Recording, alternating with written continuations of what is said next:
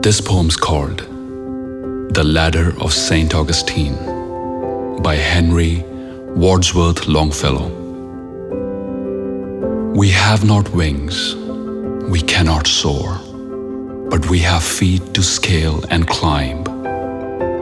By slow degrees, by more and more, the cloudy summits of our time.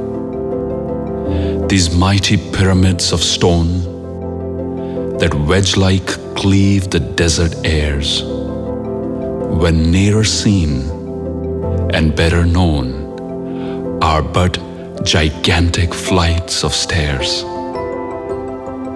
The distant mountains that uprear their solid bastions to the skies are crossed by pathways that appear as we to higher levels rise.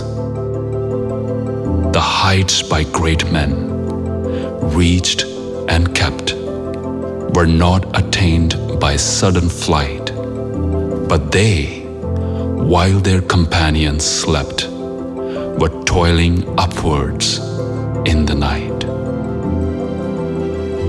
The heights by great men reached and kept were not attained by sudden flight, but they, while their companions slept, were toiling upwards in the night.